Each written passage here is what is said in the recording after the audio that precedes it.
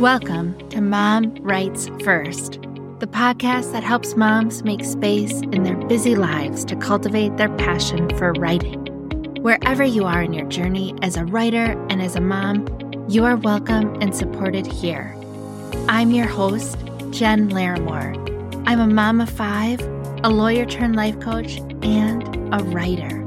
Together, we'll empower each other to unlock our creativity, ditch the overwhelm, and finally make space for writing first. Are you ready? Take a breath. Let's go. Hello, and welcome to Mom Writes First. I'm so glad that you're here. And let's get real. I am seriously so proud of you for taking some time today to focus on making space for your passion for writing. Look, I get it. As a mom myself, I know how much is on our plates. I know how easy it is to not make space for what lights us up, for our creative passions, for our hobbies. We make space for everything else. We make space for what our kids love to do. We make space for our spouse's hobbies. We make space for work, for friends, for extended family, for the PTO, for that neighbor who needs some help down the road. We make space for everybody else and for everything else, but not for ourselves. Well, guess what? That stops now. I believe that taking time for our creative passions is the next level self-care that we all need and that we all deserve. I want to help moms. I see so many moms say that they don't have time for fun and joy. I have even had friends who I love. I just love them.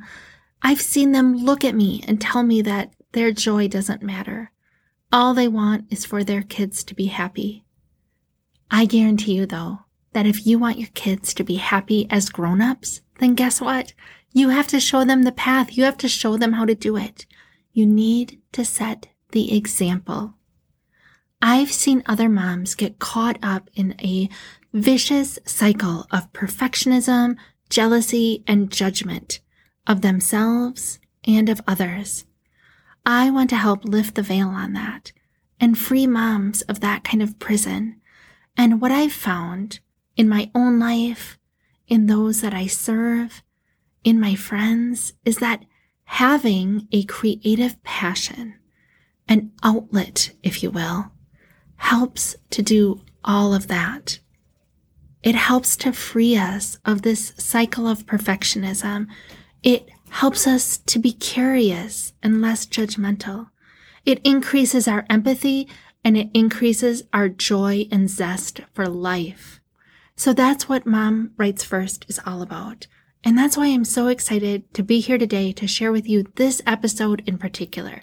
In this episode, I share with you my 5 best tools and tips for really making time and space for your hobby. In my case, writing.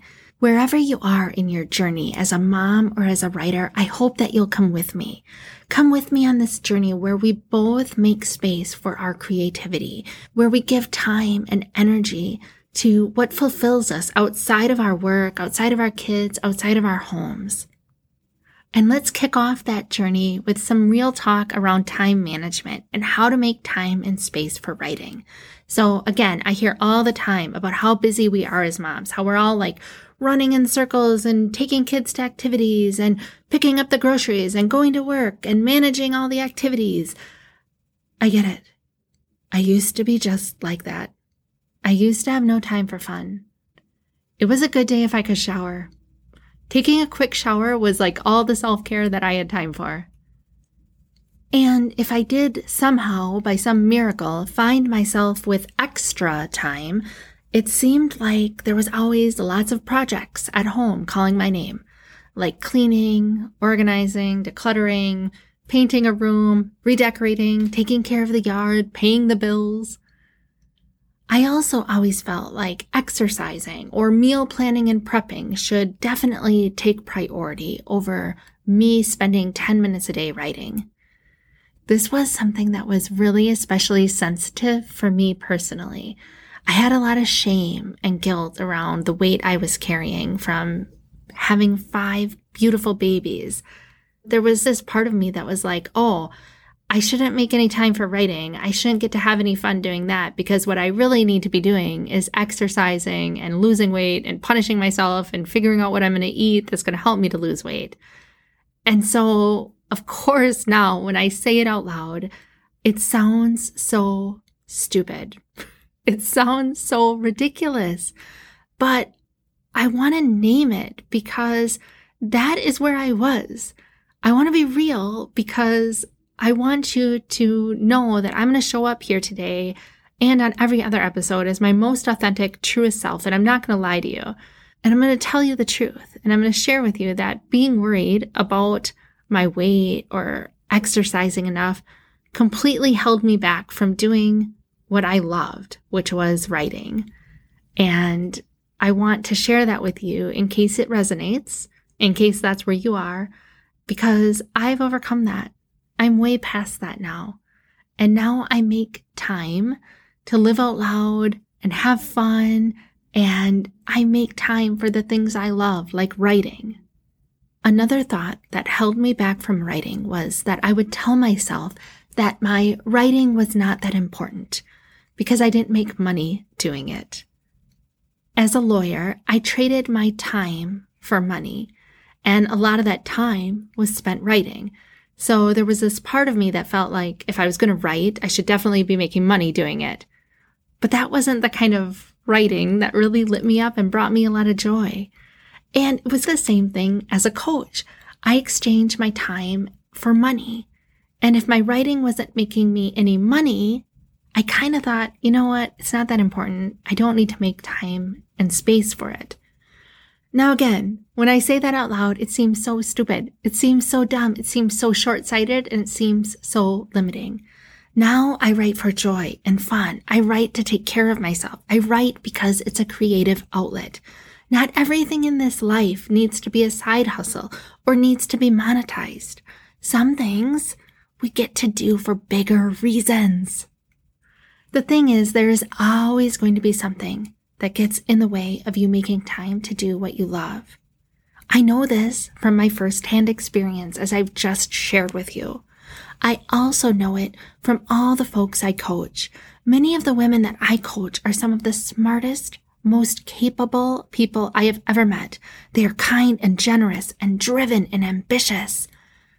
They're amazing. As their coach, I see how these same exact kind of thoughts, maybe a different flavor of them, but the same kind of thoughts, stop them too. And part of my job as their coach is to help them to see past those limiting thoughts, to help them to embrace what they really love and what they really want to do. And I want to do that here for you today on this podcast. I spent some time thinking and journaling and writing on what I can do to help you to make time and space for writing, what I can offer to you. And I realized that I have 5 go-to tools that I use to help me to make time and space and really truly prioritize my love of writing. Now, here they are in short order. Number 1, basic needs. I always make sure my basic needs are met. Number 2, I use a tool called the minimum baseline to figure out what my commitment is going to be each and every single day to this particular topic, writing. Number 3, I shift into curiosity with the idea of questioning and wondering what is possible for me. Number 4, I use 2 very specific coaching questions that help keep me on track. And number 5, I do regular time audits. So these are the top 5 tools that I use to develop any habit that I want to develop in my life. And I've started using it to develop a daily habit of writing so that I make time and space every single day to write, to do what I love. Now, I have just started this daily habit, but I know that these 5 tools are going to help get me there where I am writing on a daily basis every single day. How do I know? Because I've already built habits using these same tools. So let's talk first about tool number 1. Tool number 1 is your basic needs. We as moms get so focused on everything that we need to do that we forget to check in with ourselves and ask, hey, have I gotten enough sleep? Am I getting enough food and water? Have I had a chance to shower? Am I getting some gentle and joyful and restorative movement? If your basic needs are not met, it is going to be difficult to build those habits that are focused around bringing in fun and joy. And that's because you're really focused in survival mode if your basic needs are not being met. So first, focus on getting those basic needs met every single day. Once your daily basic needs are met, then that's the time to start thinking, okay, I've met those basic needs. Now what can I add into my life to really start to thrive?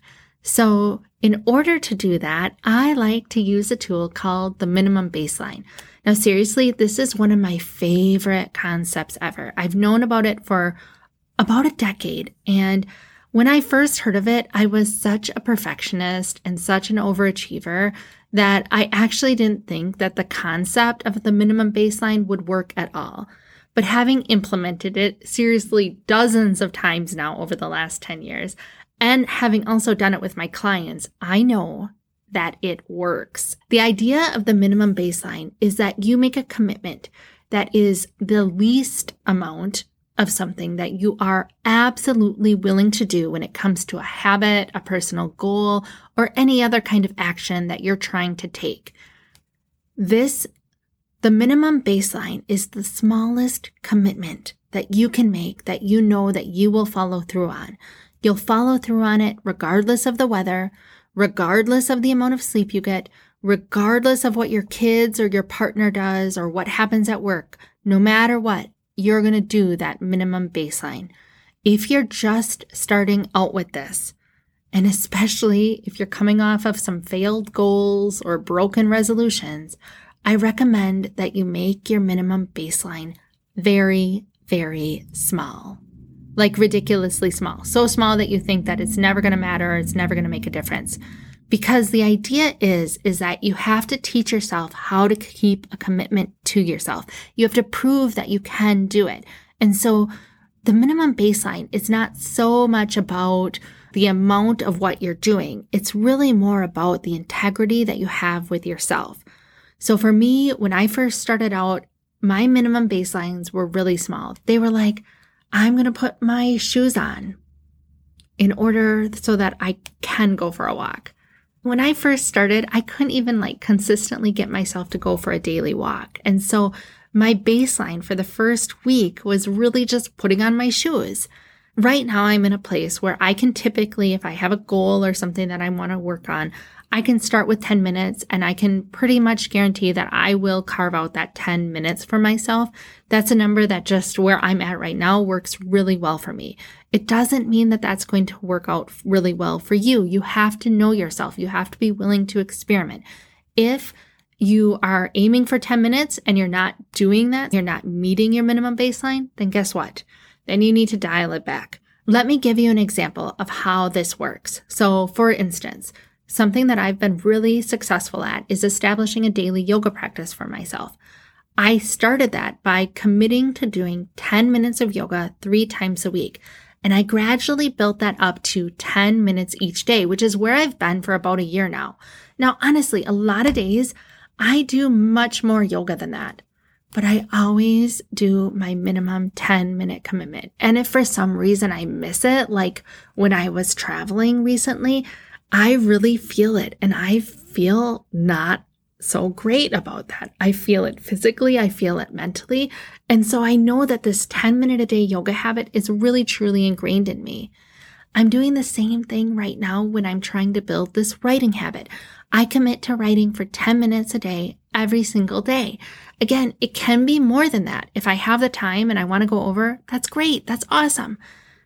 But no matter what, it's 10 minutes every single day.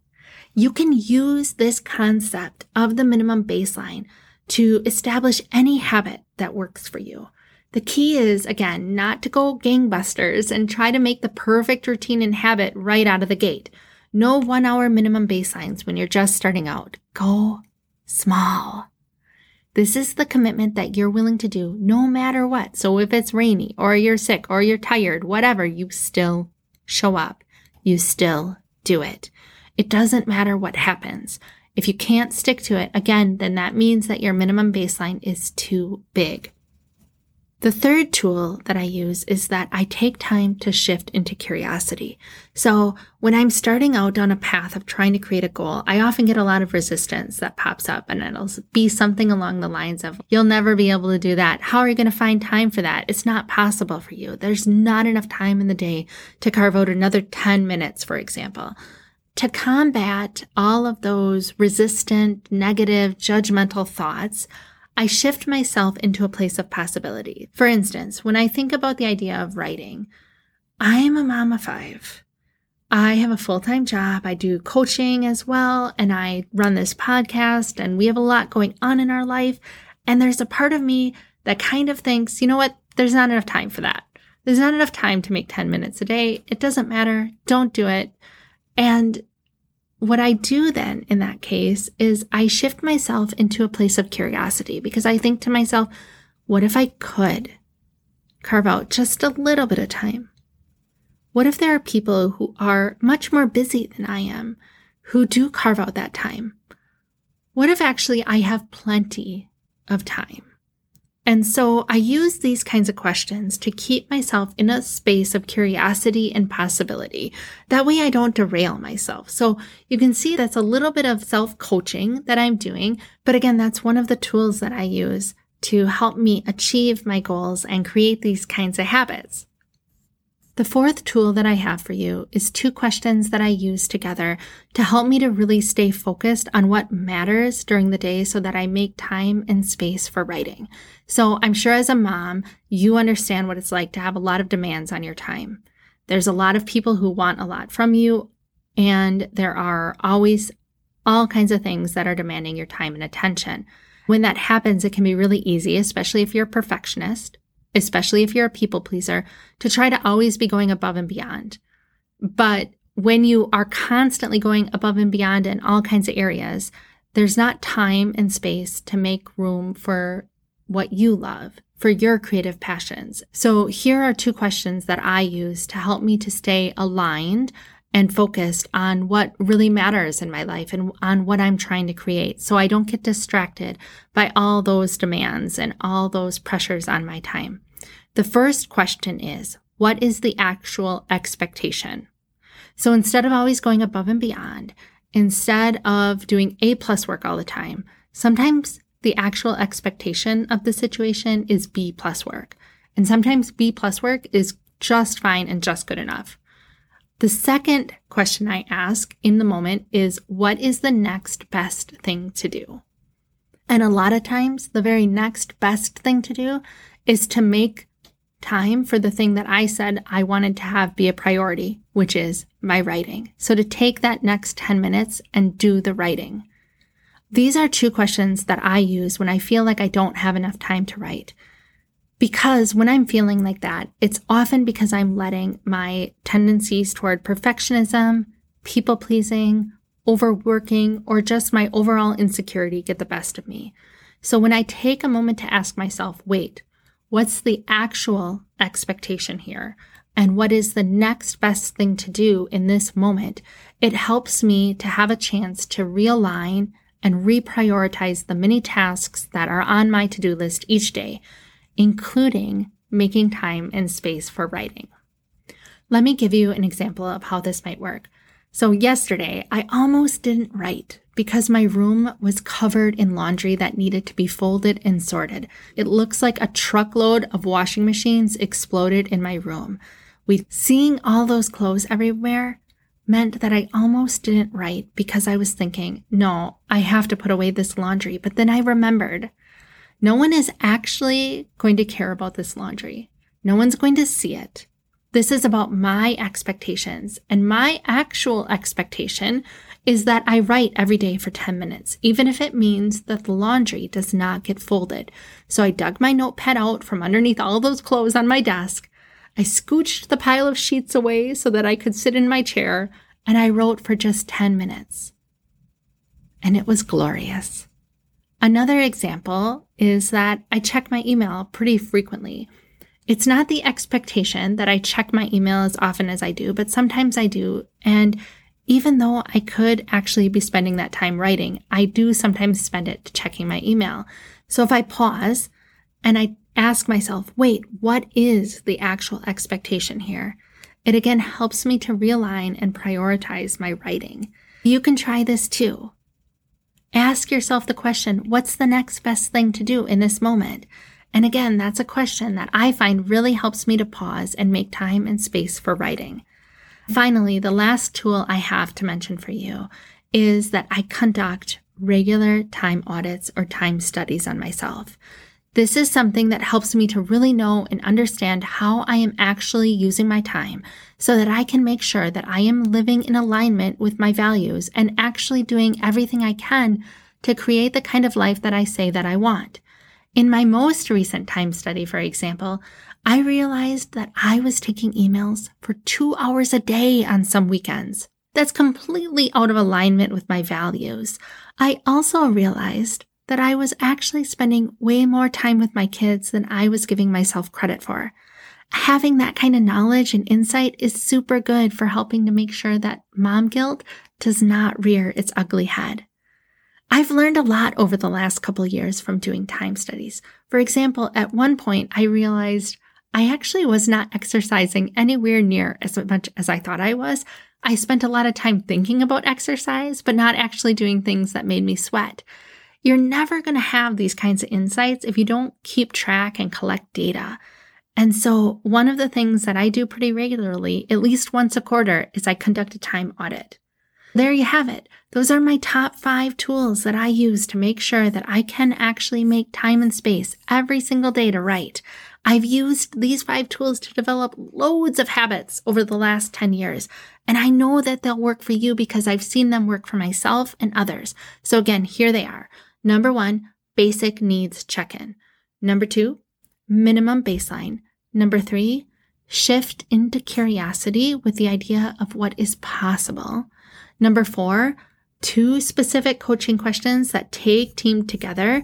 What is the actual expectation and what is the next best thing to do? And then number 5, a time audit.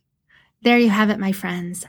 Let me know what you think. And if you have specific tools that work for you when it comes to making time and space for what you love and for your writing, then I can't wait to hear from you. Find me over at Mom Writes First on Instagram. Okay, my friends, thank you so much for listening to this episode. Please be sure to hit subscribe so you don't miss a beat. And it would mean so much to me if you would help me to spread the word about this podcast, Mom Writes First, by sharing this episode with just one friend, just one other mom who you think should take up some space and find her voice and start writing. Thank you so much, and I'll see you next time.